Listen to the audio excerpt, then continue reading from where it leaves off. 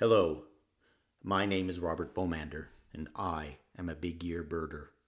And this is the Big Year Podcast. Welcome. I did a big year in North America in 2012 when I wasn't even a birder.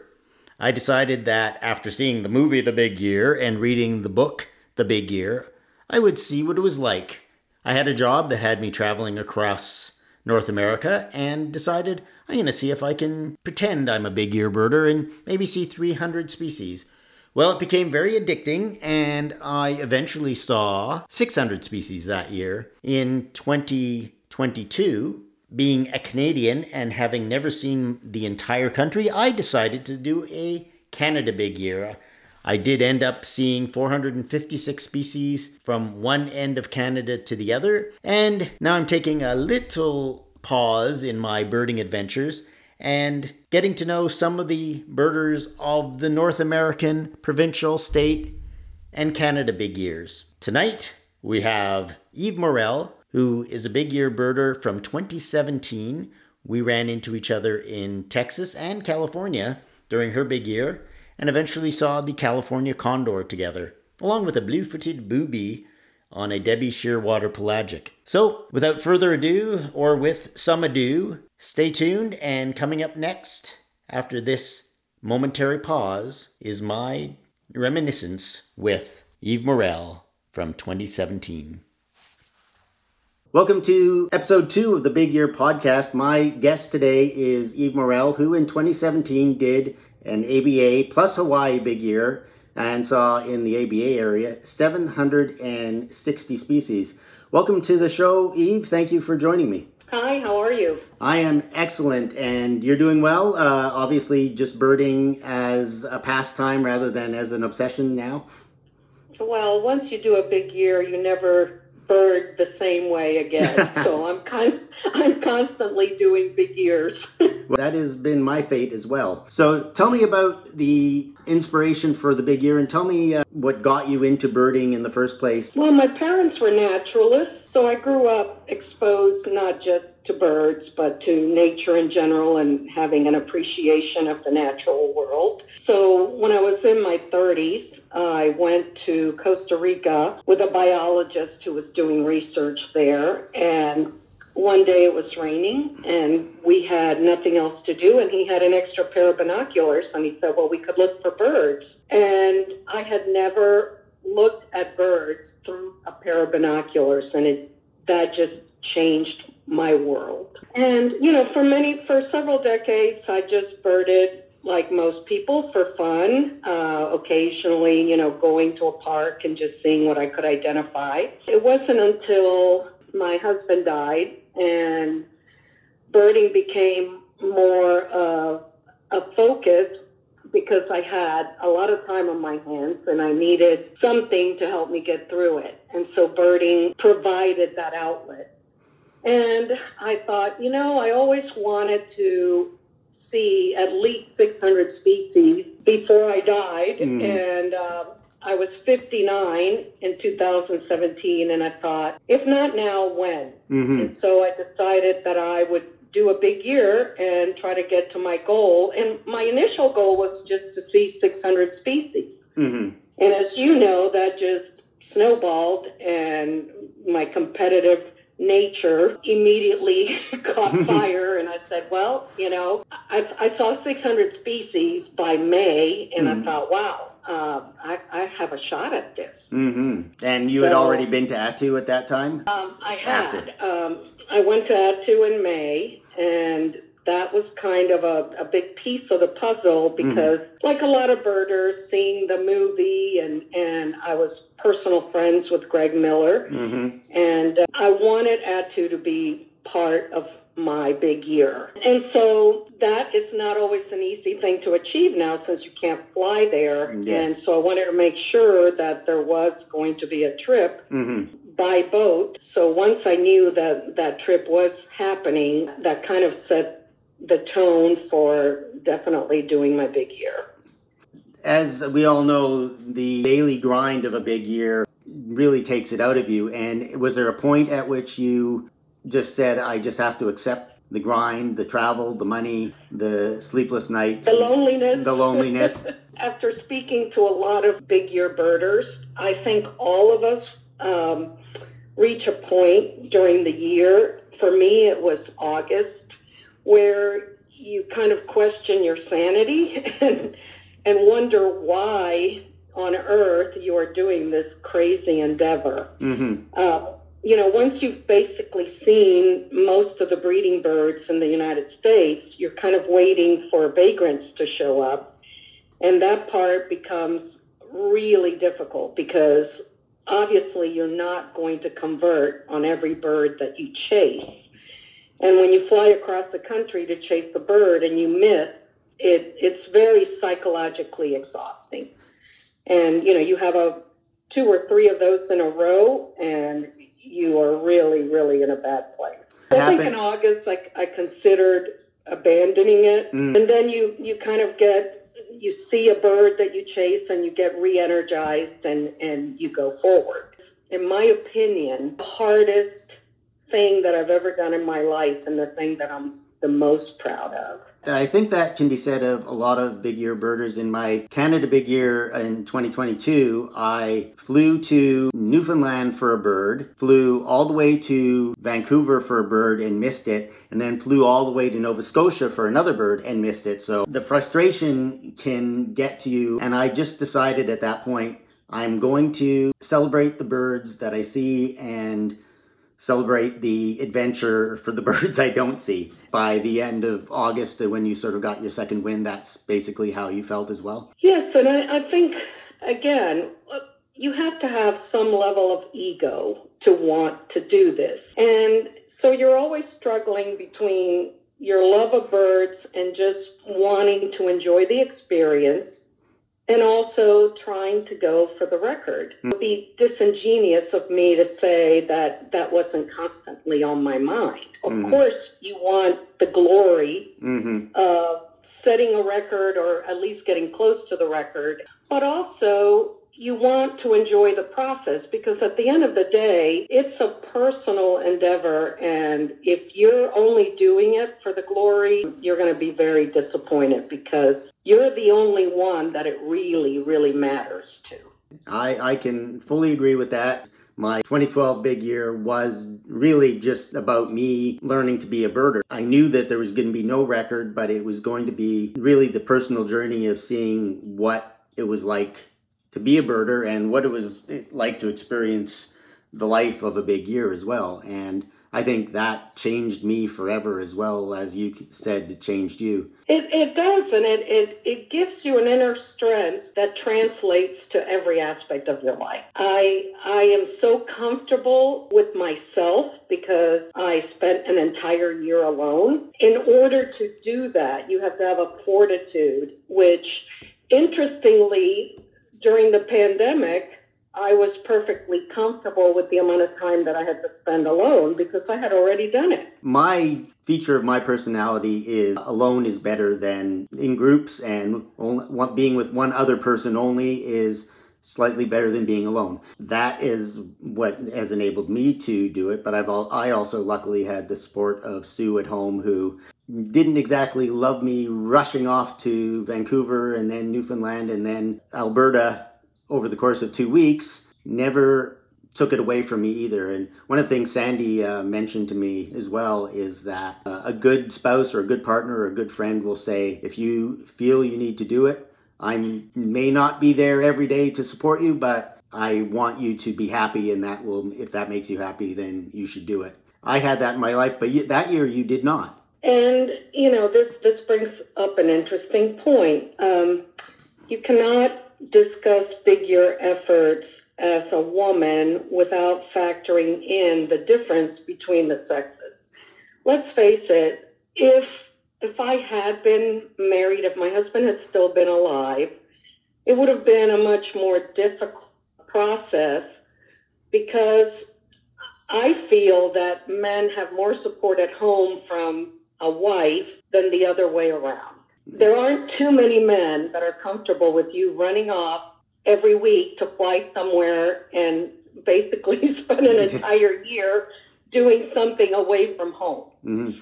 So I'm not sure if I would have had that opportunity had I not been alone. Now that brings up some of the other women who have done big years, and I'm sure you've talked to many of them. And is that an experience they had as well? Well, Laura Keene is one of the women that she was married when she did her big year, and her husband was very supportive. But I think that's a very unique situation. Most of the other female big year birders that I know were single. It speaks to something that is not brought up a lot in birding, and that is the experience as a female birder is different than the experience as a male birder. Just even take, for example, you're doing a big year and you have to go look for owls. You don't have to worry about going to a dead-end road in the middle of nowhere. It's a consideration for a woman every time you're on a trail, every time you're birding late at night or super early in the morning, that you're alone in an environment where you could be vulnerable. And, I had a couple of instances during my big year where I was in some danger, and luckily I have enough street smarts to have figured out a way to get out of the situation. But it's a component that also wears on you while you're doing a big year as a woman. I know in 2012, like you said earlier, the August is that point where you think you're going crazy. And I certainly remember standing in the middle of nowhere in Texas with sweat dripping down my legs, thinking, what the hell am I doing? And looking around to see if there were any people that might be looking to hurt me or rob me. Yeah, it can be very tense situation. I don't know if you ran into it in Texas, walking along the Rio Grande River, when suddenly out of nowhere, some guy in camo gear with a big rifle comes walking up to you, and it turns out to be a border patrol. Yes, that happened a lot. And in fact, my incident that I referred to happened to me in Laredo, Texas, where I knew better, but I went down a trail that was basically a dead-end trail, and two men followed me.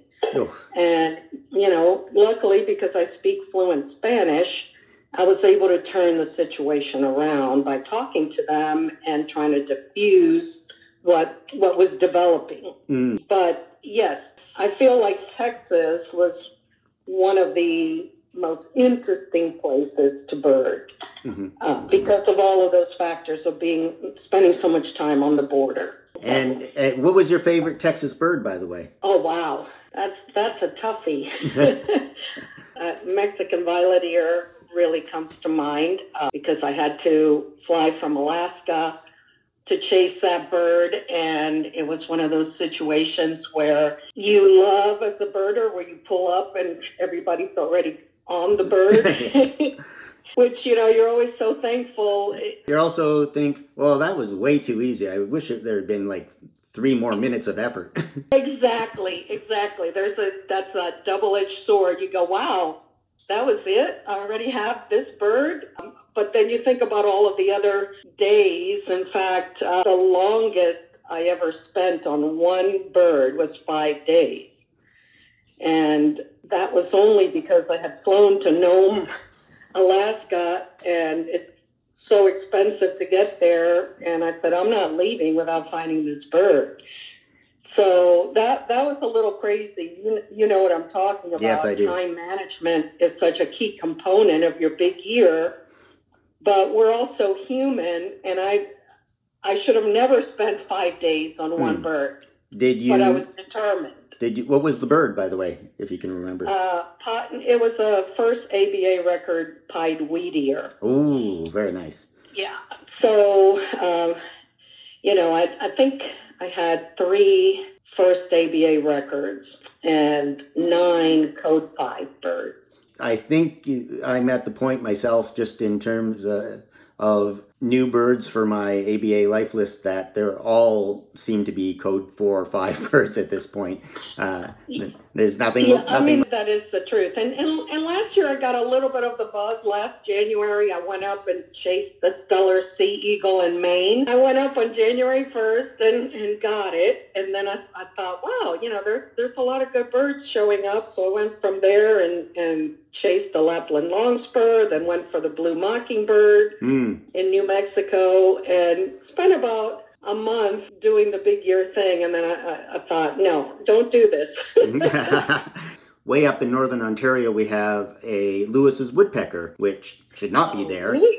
And a few people have been like, oh, can I get a ride? Anyone got a ride? And so I decided to take a couple of 20-something birders up there on Saturday to go see it. And many times during the course of your own big year, people step up and help you with a bird or drive you somewhere because you couldn't get a rental car. And to me, being able to return that favor, even if it's to someone else, and add the bird to my Canada life list as well, which is also a thing. Once a lister, always a lister. I have so many lists, it's ridiculous. But in the last couple of years, now I live in Georgia and I live on the coast, and the birding here is tremendous. We have so much habitat and so much saved land, protected land, that I've really become more hyper-focused, I guess, on my local birding. I think what brings me the most pleasure now is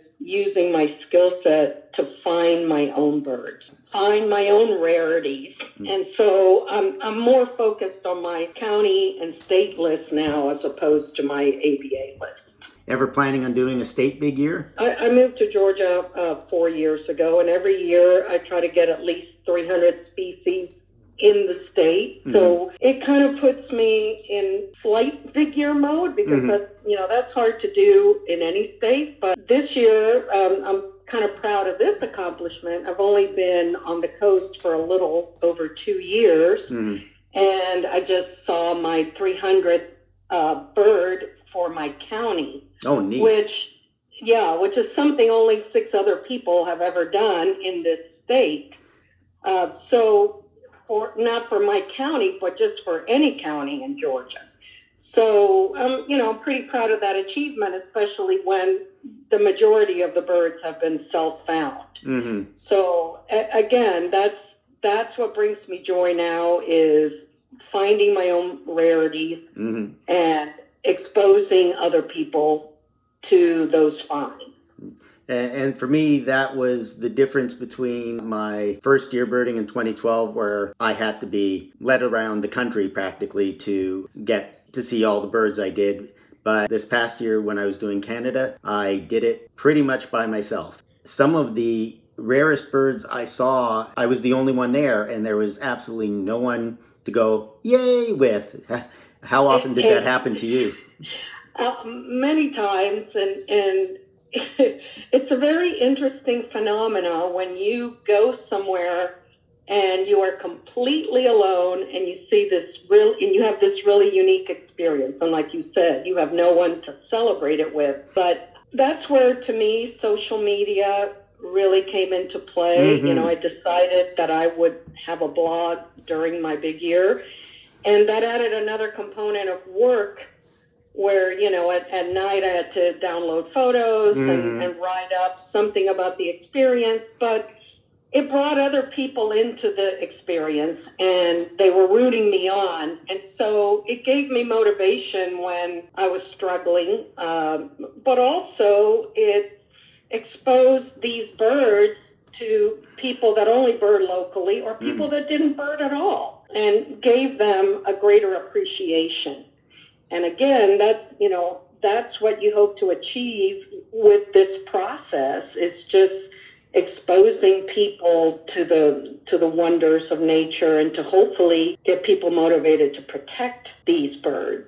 Having Instagram handy to share some of the most exciting birds I had when I was all by myself. I have no one here to high five with, but yes, I get some criticism for wanting to bird alone. I have a tendency to rarely bird with other people.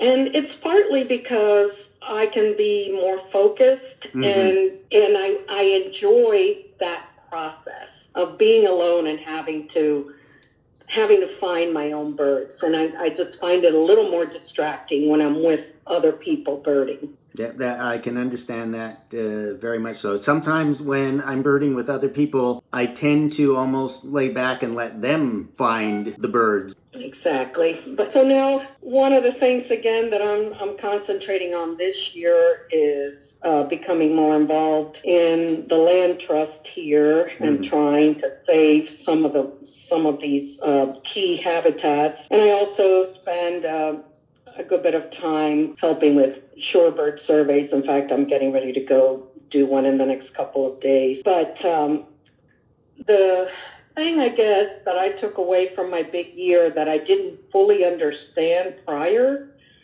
is distribution and habitat. I think those were the two things that I learned that I didn't really have a grasp of. When you're birding locally, you don't totally get it.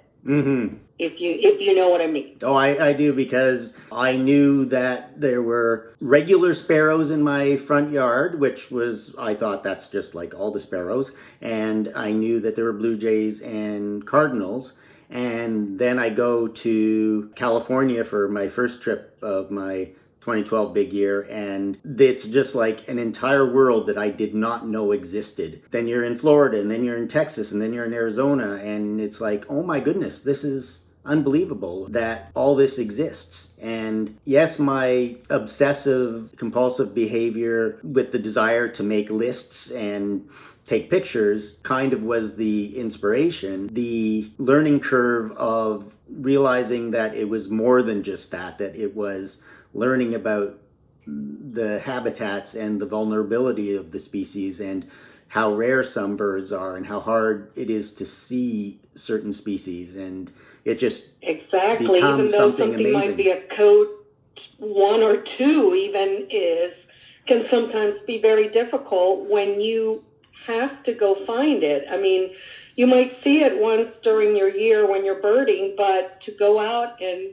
try to find that species when you need it that day, that's a much different story.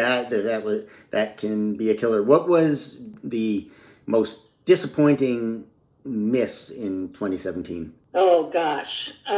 Well, there was a Cuban peewee that showed up in Miami.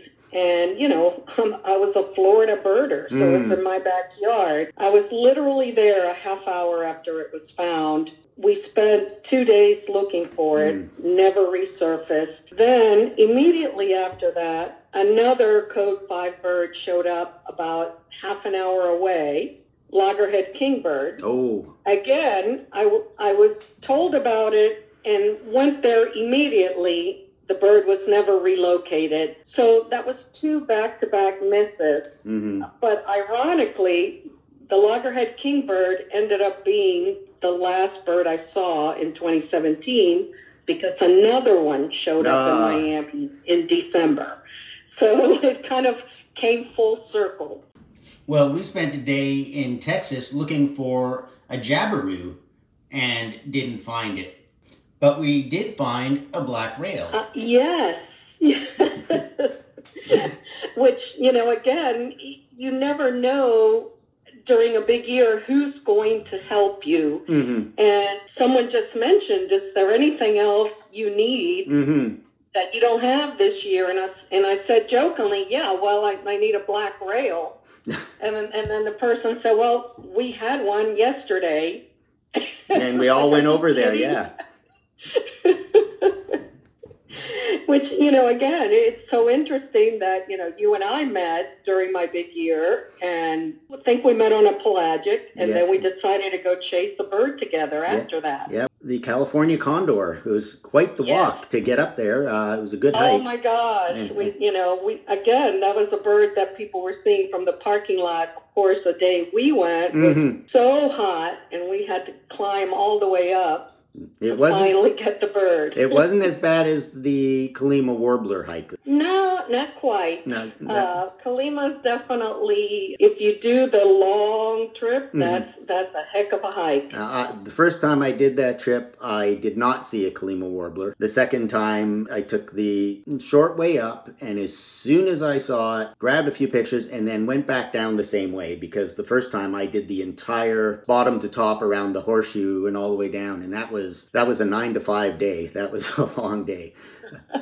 Well, I went from the Condor, the hike that you and I did. I went from there, and then in the same week, hiked up for Himalayan Snowcott and did the Kalima hike, all in the same week. That might have been a lot of Advil at the end of the day. Yes. And again, people don't consider the physical aspect of a big year. You have to be in pretty good shape to kind of handle all of the hiking, driving, flying that you have to do in 1 year. And what I find amazing about that is so many of the birders who have done big years have done it after the age of 50 or even 60, and it kind of makes you realize that the people in the best shape after 60 turn out to be bird watchers. It's not something that most people consider a sport, but when you're doing it at that intensity, it really is like a sport. And the competitiveness is there like a sport, and yet it's the only sport where your competitor will help you get another bird, even if it might cost them the win.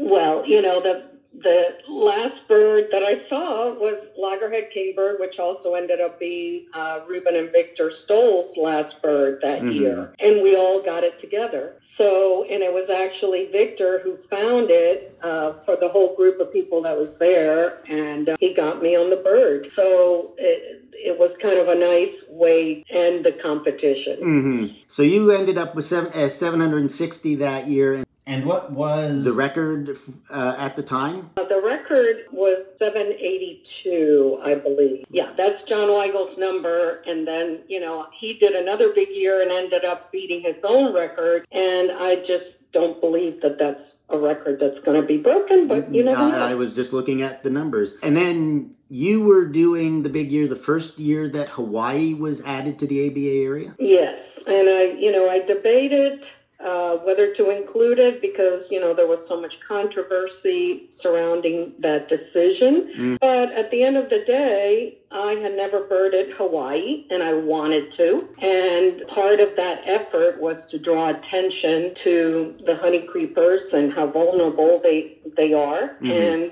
I just decided that it was something I wanted to have as part of my big year. And well, you should. If I had stayed on the mainland for those additional 2.5 weeks that I spent in Hawaii, I probably could have added at least 2 or 3 more vagrants to my ABA list, continental ABA list. But you have to decide what's important to you. Like, again, it speaks to what I said earlier. You have to do this for you, not for everybody else. That absolutely. With Hawaii, what was your final number? 816. That's so you can get a lot of good birds on Hawaii, over 50 birds. You can, and granted, a lot of them are not native, but I don't have a problem with that. I enjoyed all of the birding that I did in Hawaii, and the opportunity to go on pelagics in Hawaii, yes. And the richness of the pelagic birds there. It's incomparable. So I'm really, really happy that I included it. I find it interesting that if you go to the NARBA website where they have the lists of the ABA records, they have separated the ABA plus Hawaii and the continental one for people who are supposedly the purists. Yes. And again, this is what I'm saying. Had I not done Hawaii, my place, I guess, in big year history would have been possibly better, but we'll never know. You did it for you, and as we've been talking, doing big years has to be as much for yourself, if not more so, than breaking the record. But at a certain point, the record does become the thing. The Canadian record for a Canada Big Year was 457. And when I started, my goal was only to just bird all of Canada, go to all the provinces and territories and see as many birds as I could. But suddenly you're at 440 and then you're at 450 and then the record is seemingly in reach. And I went all out for the last 2 weeks and fell one short with 456, but not a shred of disappointment either. Exactly. And I was very lucky that I had Victor and Ruben to compete with because it propelled me to try harder. I think if you're just doing it without competitors, you might have a tendency to maybe not work quite as hard during those difficult times towards the end. But December was one of my best months because I just got re-energized with the competition and working as hard as I possibly could. And with me last year, it didn't seem like there was going to be any competition at all. So I got to a point leading up to August, and then this one other birder was always the top birder in Canada every year, even if he hadn't necessarily come close to the record. He ended up propelling me to get over 450 and then win the year by one species. But I wouldn't have even hit 450 without the competition. Exactly. I have, I guess, mixed feelings. Maybe you do or don't, but I don't know in retrospect if I would have done a big year knowing what I know now. I think it is such a difficult feat that if you really know the truth about how difficult your year is going to be, maybe you would be hesitant to do it. Yeah, you have to be a little naive to start it and complete it. Yes. In fact, I think I labeled my photographic my experience from that year when I was still quite naive. that is how I felt about it. But I don't know if I would ever have the fortitude to do it again. Which is why the two people, John and Sandy, who have done it twice, amaze me sometimes. Yes, because and now Victor and Ruben too. They've done it again. It's beyond belief to me that anyone would want to do this again. But it's not that different. Like I said, that I've been in big year mode pretty much every year since. I travel all over Georgia every day looking for birds, so I guess it's not much different. It's just the distance of travel more so than the days involved. Exactly. When you just tell people that you went to Alaska 10 times in 1 year, and that's just the tip of the iceberg. I mean, I went to California 15 times. That just sounds really insane. In Canada, all the trips I took to British Columbia and then flew from British Columbia to St. John's, Newfoundland, and then directly to Edmonton, Alberta, and then to Ontario, and then a day later having to go back to Halifax, Nova Scotia. So yes, you're going to British Columbia? Well, I have to. There's a California scrub jay there. That's we don't get those in Canada very often, so I have to go. Yeah, I think I ended up flying 127,000 miles. and you just love the second half of the year where you were flying business class and on air miles the last 6 months. No, that did not happen to me because I had no allegiance to any airline because I was flying spur of the moment and it was whatever I could find. And that was the irony of it, is that I couldn't build any kind of brand loyalty, and I always got the worst flights and the worst seats and the worst fares. Because I'm in Canada, I got to fly Air Canada almost exclusively, so I did get a few perks for the second half of the year, which I guess that's one of the advantages of having a national airline. Yes, you were very lucky. So the loggerhead kingbird was your last bird, but was that for me last year, the Steller Sea Eagle was the pinnacle and like the bird I said, best day ever. What was the bird you got that you said, best day ever? The ivory gull in Flint, Michigan. By far, just the story behind it, the people that were there trying to see that bird, how difficult the day became, how cold it was, everything about the experience. And then the bird died a day after I had seen it. And even now, I am still friends with people that I met at that stakeout. Outside of birding, I don't have friends, but the friends I've made birding are the ones that have become the most special part of birding for me. Well, it's an interesting community in that what other aspect of life would you stay at a stranger's home whose last name you didn't even know? Or get in the car with some guy who some other guy said he'll take you to the bird, and okay, because I ran into two situations where I couldn't get a rental car, and I reached out to the community and, well, I can't take you, but this guy will. Okay, I'll get in his car, sure. One of my favorite stories is when I landed in Baltimore to go see my family, and I looked on Facebook and saw that one of my followers had seen a northern saw-whet owl that day. And so I didn't know him, but I sent him a message and I said, well, I just landed in Baltimore. Is there any way that you can give me more information on this bird? And he said, better than that, I'll meet you there and take you to see it. Oh, wow. So I got an Uber and told the Uber driver to take me to this park. It was a dead-end road. And she said, let me get this straight. I'm dropping you off with your suitcase to meet a guy you've never met at a dead-end road in the middle of nowhere. And that, in a nutshell, is birding. Yes.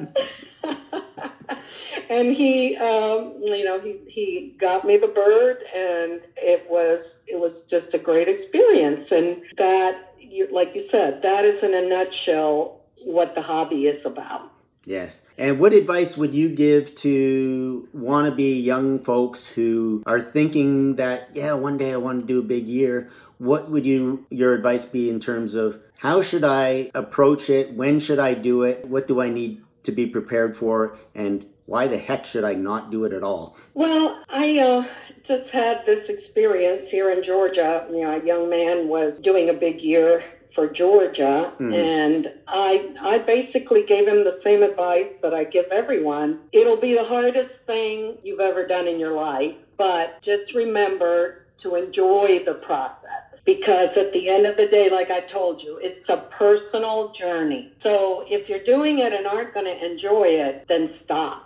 Absolutely. And that's why I think every time I hit a bird that I had traveled a long way to see that I didn't see, and I wanted to kick myself and think, why did I even come here when I could have been somewhere else? I realized this trip was fun. I had a great time. Yes. And just imagine that the trip was about the trip and not the bird, and suddenly you feel better. And you go, well, I met these two people I never would have met in my entire life. And then those same two people I met in Point Pelee 3 months later. And not getting the bird that day didn't even matter anymore because I got to enjoy something that I never would have. And of course, it's all the places you go and that you would never go in your entire life. Birding exposes you to the most beautiful places in the world, and you have all sorts of other experiences. It's not just about the birds. Yeah, absolutely. It's the steak dinner after you see the rarest bird you've ever seen. Exactly.